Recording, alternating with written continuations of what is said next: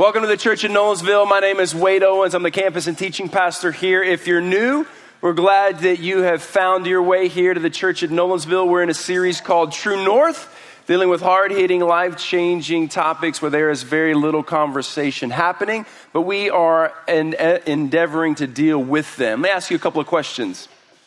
Do you know what happened on July 4th, 1776? July 4th, 1776, the U.S. declared their independence. Do you know what happened on April 9th, 1865? It was the end of the Civil War. Do you know what happened on September 2nd, 1945? It was the end of World War II. You know what happened on November 9th, 1989? It's the fall of the Berlin Wall. If you look at the top 10 things that have impacted U.S. history, you're going to find those on there, but you're going to find one other date on there, and it's June 29th, 2007. Do you know what happened June 29th, 2007? June 29th, 2007.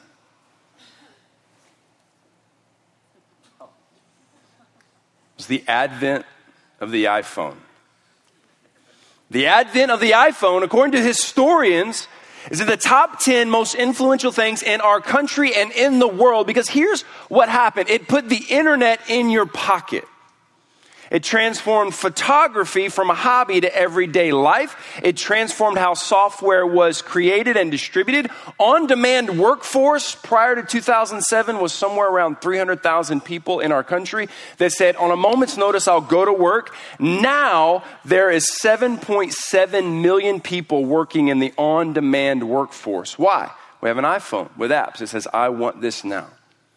Perhaps the scariest of all statistics is that gum sale is down now 15%. Do you know why gum sale is down 15%? Because the number one place they would sell gum is at the checkout line, the checkout counter. And instead of at the checkout line looking at and reading the back of a gum packet, you're on your what? You're on your phone. But do you know what else statistically that scientists and therapists have noticed since 2007? Anxiety is up 40% since 2007.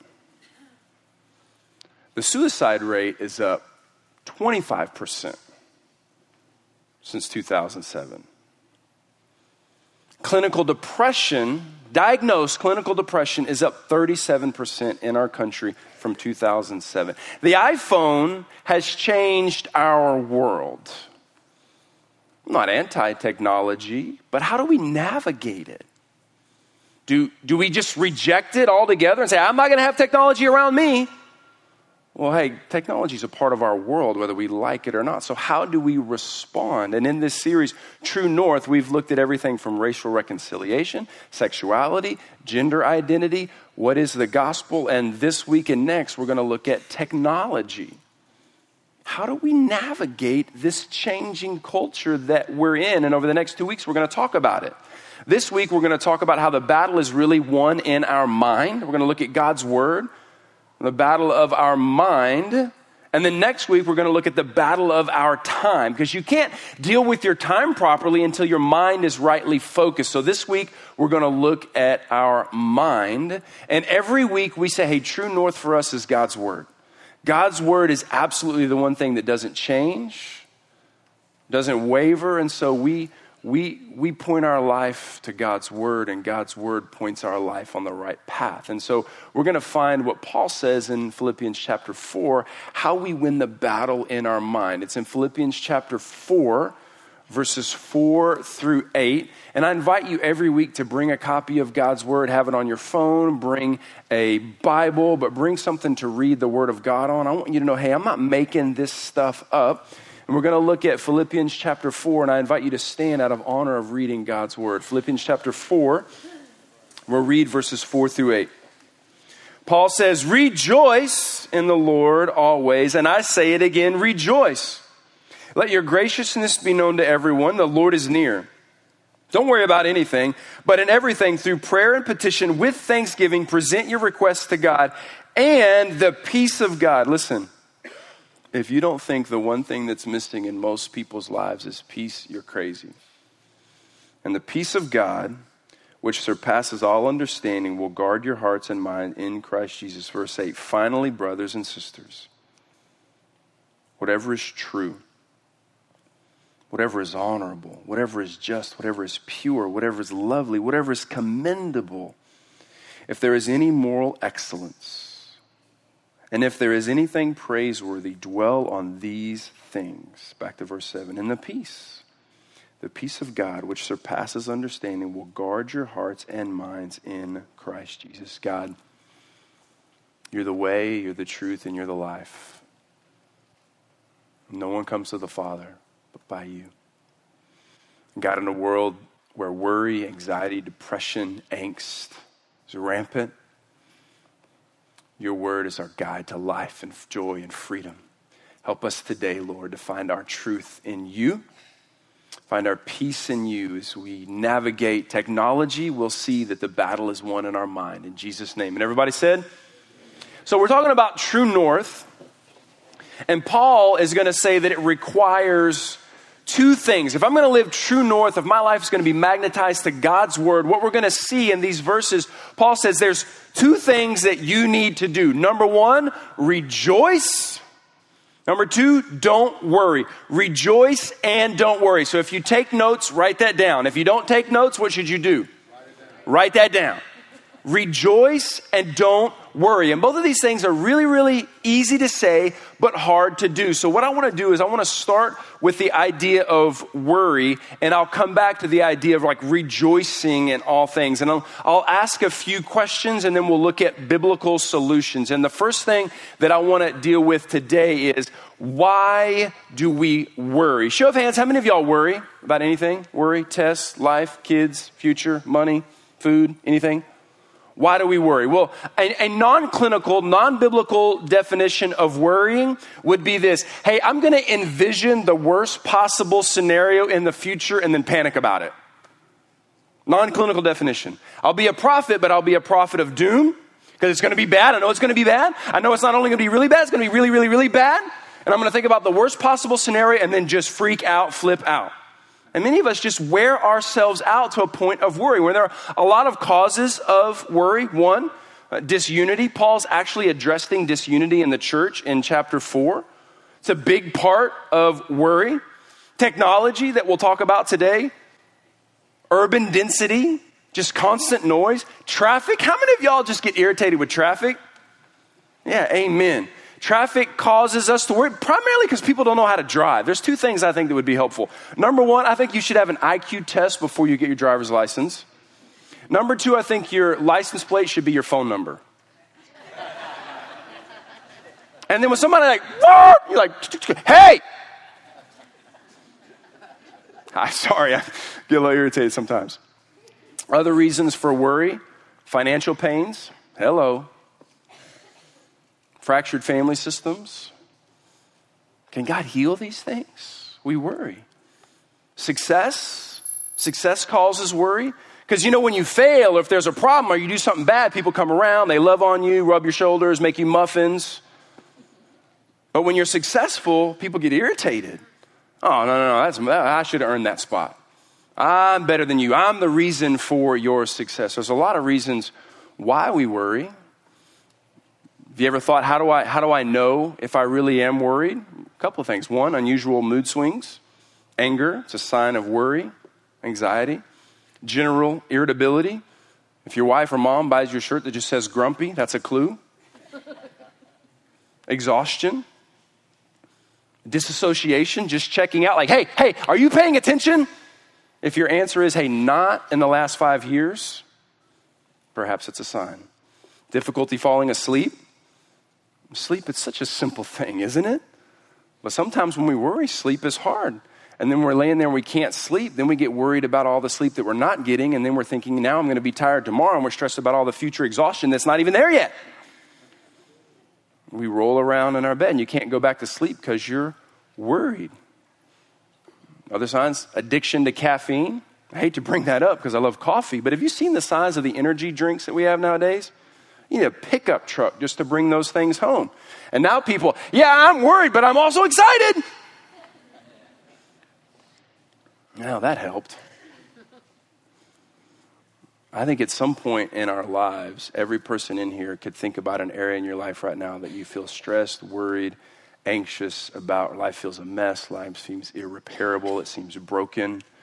And if you read Time Magazine or clinical journals, what they say is that you need behavioral therapy, cognitive therapy, antidepressants, minor tranquilizers, exercise, alternatives like yoga, aromatherapy, and acupuncture.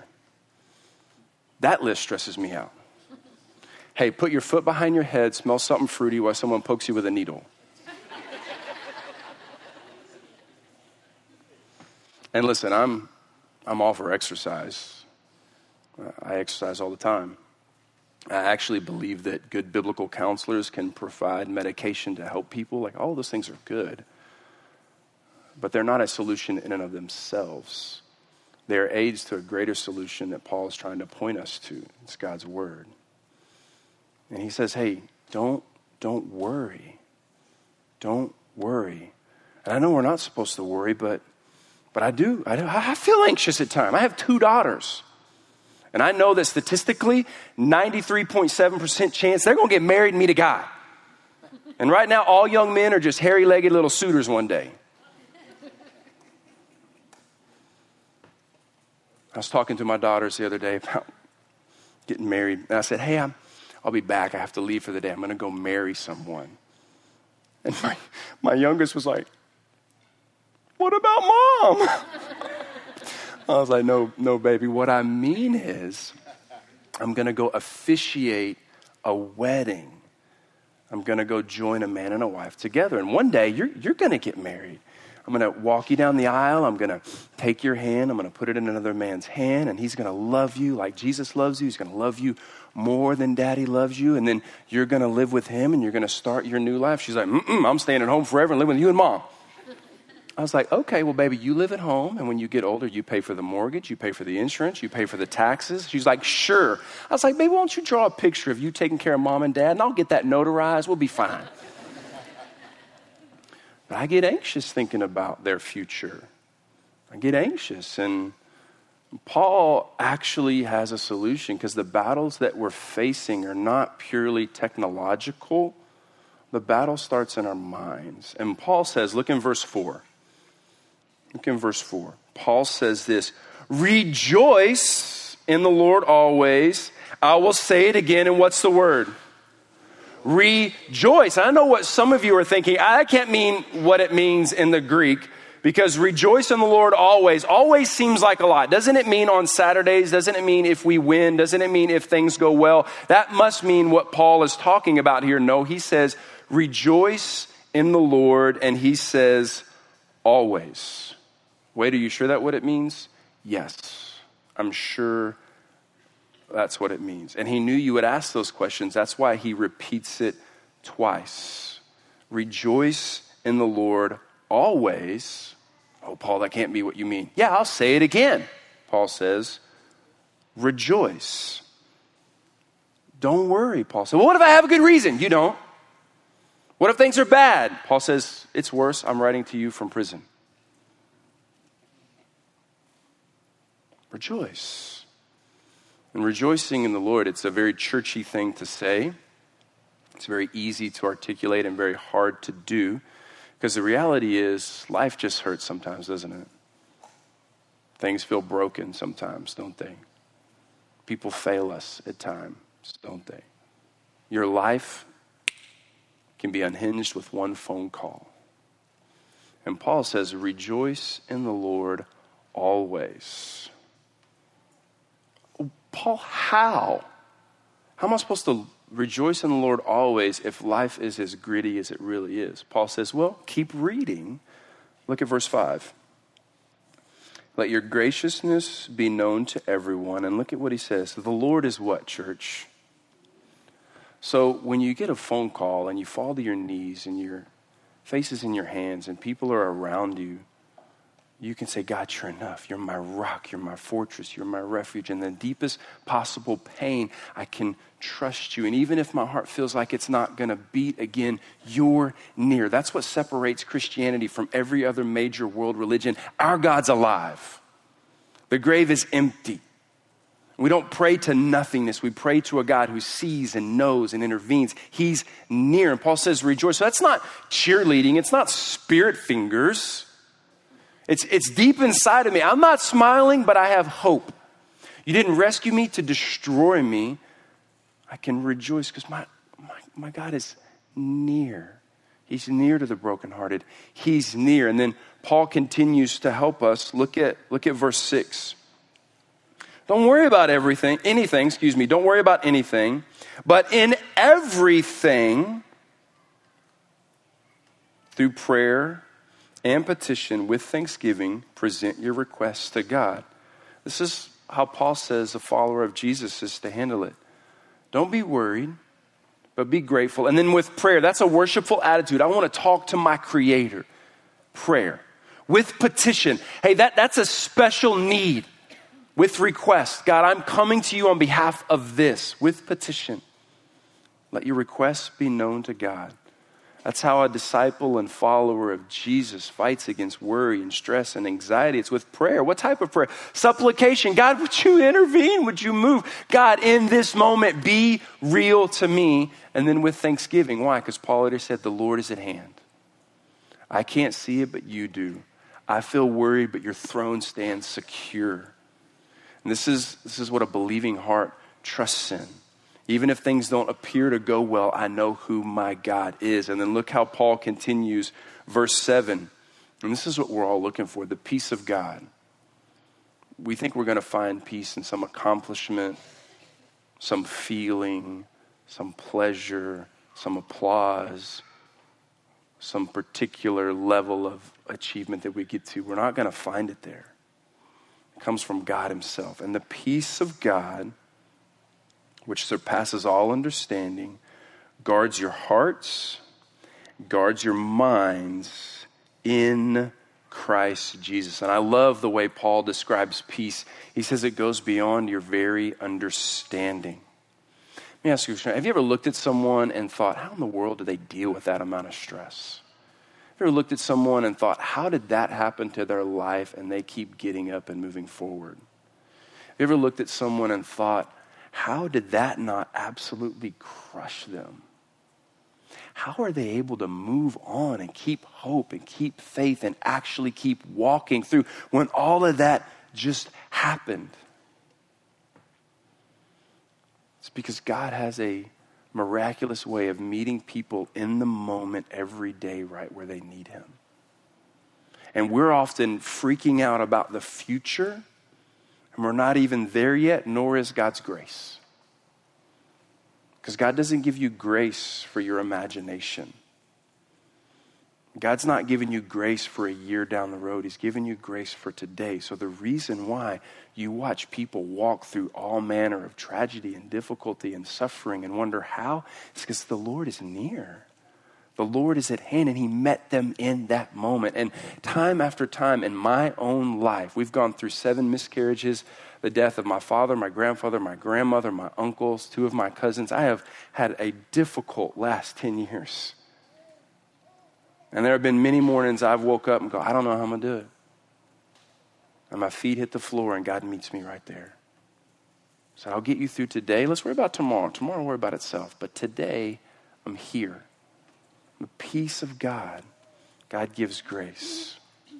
And then he gives us more insight on how to be able to rejoice because we have a proper understanding in our mind. It's this intentional thinking about what's true about God. You have to not just be led by your emotions, but your thought has to lead your emotions. Not just emotional, but I have to have intentional thoughts. Let me illustrate it this way.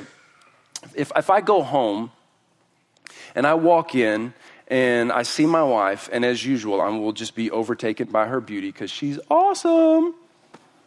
But if I begin to talk to her like this, I say, hey, baby, your beautiful blonde hair, it is richer than the purest gold.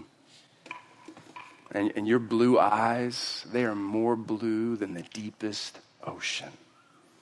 And your light-colored skin puts the most expensive ivory to shame.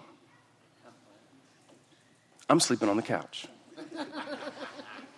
because my wife has brown hair and gorgeous brown eyes and olive skin.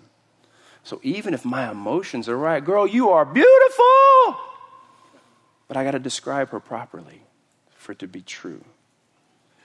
We're so often led by our emotions, we're not controlling our thoughts. We control our thoughts, and our thoughts control our emotions. We have to think properly about who God is. So true north, fighting worry, living in a world of technology, isn't just rejoicing and not worrying, but it's also intentional thoughts. Intentional thoughts. And that's what Paul is going to lay out in verses 8 and 9. Look at verses 8 and 9.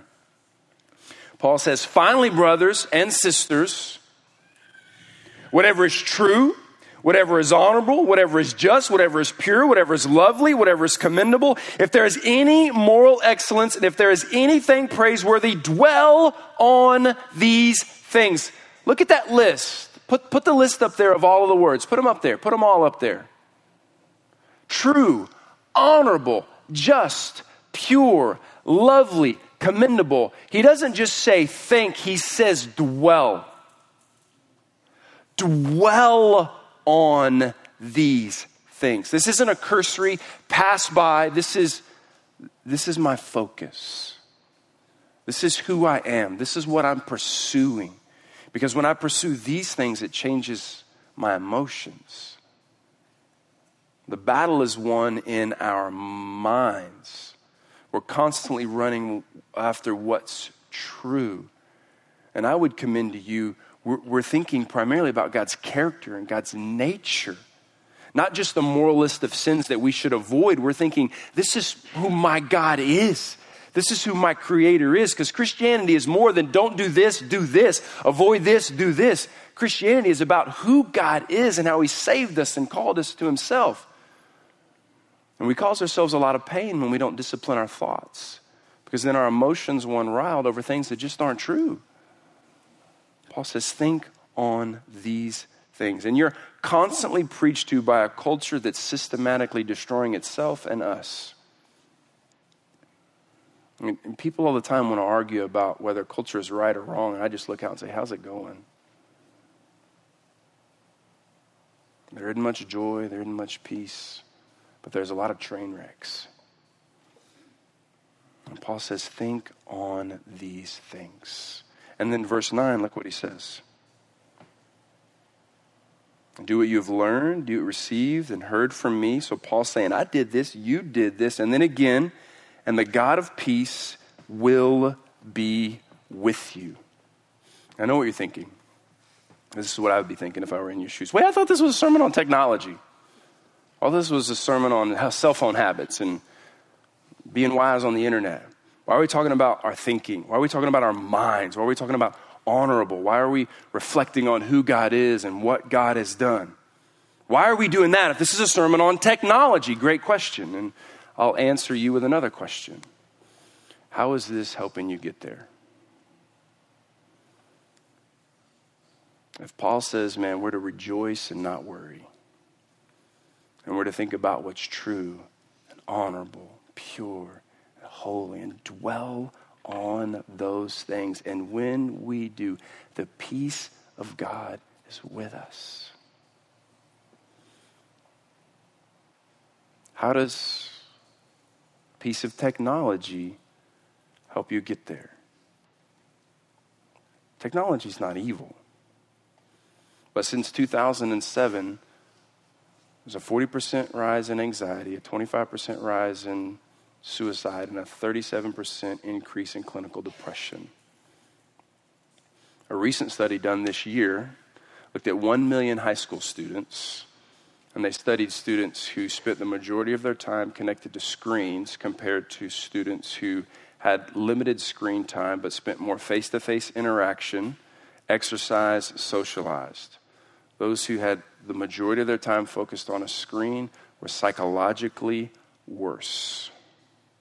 similar aspects of depression and anxiety. And then they tracked kids that weren't on screens as much. And then when they made the transition to predominantly focused on screens, their joy went down and their happiness decreased. And they said there is a 1-to-1 correlation. So what happens is technology will insulate us from some uncertainties, but it leaves us vulnerable to the real big uncertainties. Because we're all asking, what's going to happen? What do people think of me? What if things go badly? And technology can insulate us from some insecurity, because we can immerse ourselves in a world that we can control, and we can only consume information that we want. It can be very helpful. It can guide us, and it can protect us and make us feel secure. Like you can get out Google Maps or Waze and find your way wherever you want to go. Helpful, amen? You can read reviews before you spend any money.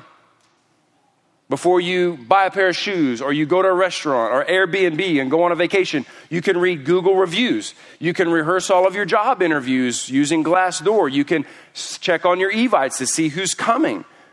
We can insulate ourselves and feel more secure, but what it does is it actually makes us more anxious. Even though we're insulating ourselves, it's the bigger things that we can't secure ourselves from. The political world is a mess.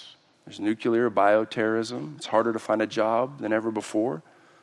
All the dating sites have said it actually makes people feel like it's harder to find a mate because I found this one, but if they weren't the right one and there's 1 million plus people out there. Technology has lessened our ability to actually navigate an uncertain world. We're less prepared to deal with ambiguity because most of the day I control what I see, what I want to know, and I control my world. So it's insulated us with a lot of security, but it hasn't prepared us for a world that, listen, hello, is not certain. So we're actually ill-prepared. And you combine a lack of dealing with small uncertainties with the expansion of big uncertainties, and it's no wonder we feel anxious. Then you take the compare and despair culture. Well, you do know that social media is just the highlight reel of people. You do know that, right? Show of hands, let's be honest. You know that, right? It's someone's highlight reel. It is not real life. No one posts about losing their job because they got reamed out by their boss. No one posts about not being able to pay the electric bill. No one posts about getting kicked off the team. We post our highlight reel. And we put a parade of the best foot forward of who we are, even if it's not really who we are. And it creates anxiety and worry because we're scrolling through all the feeds going, I'm not going to measure up or keep up. It's a cycle of compare and despair.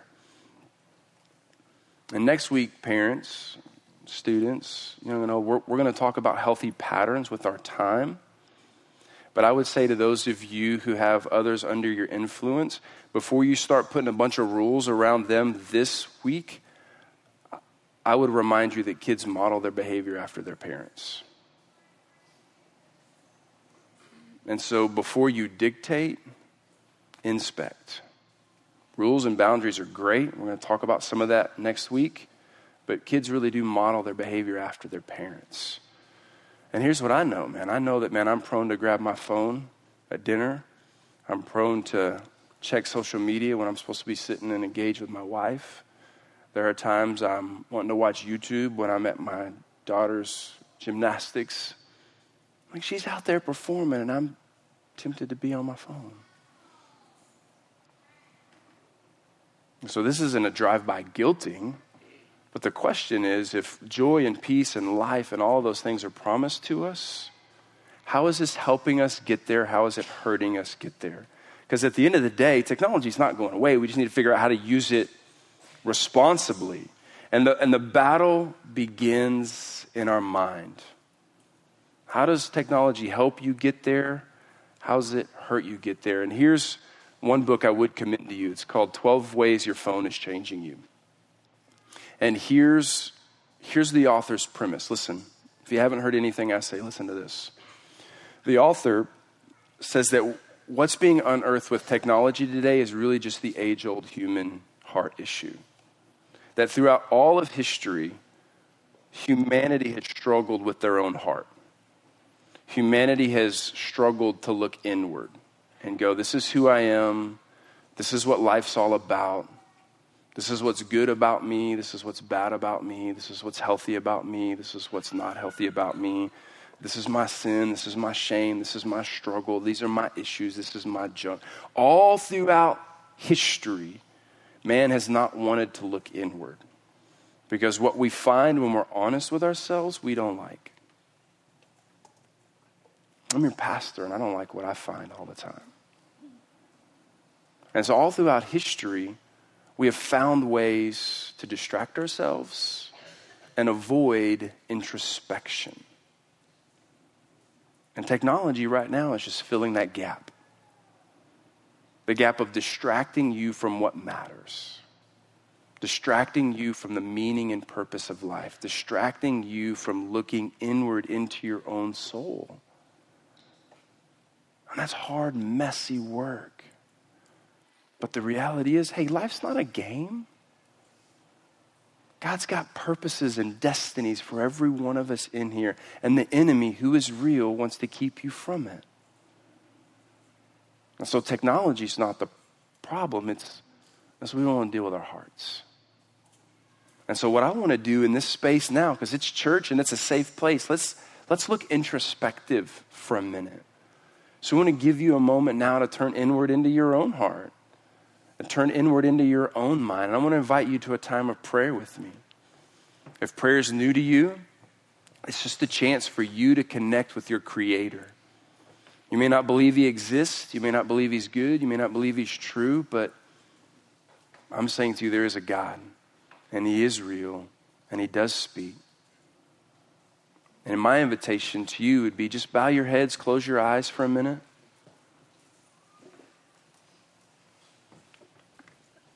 And you could say something like this: Lord, speak to my heart.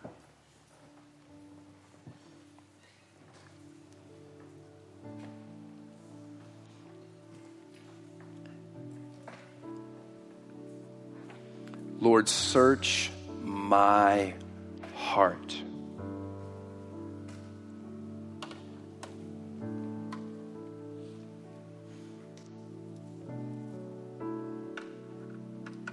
See, we don't always want to search our own hearts.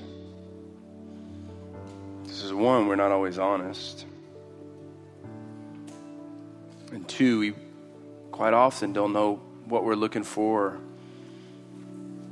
what's really the issue.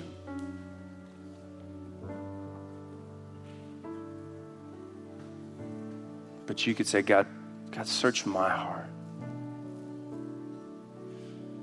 There are people in this room that feel like they have it all together, but they know they feel broken. Or they know that chasing whatever they've been looking for is only going to last them for a while. God, would you point them to Jesus, the life-giving lover of our soul?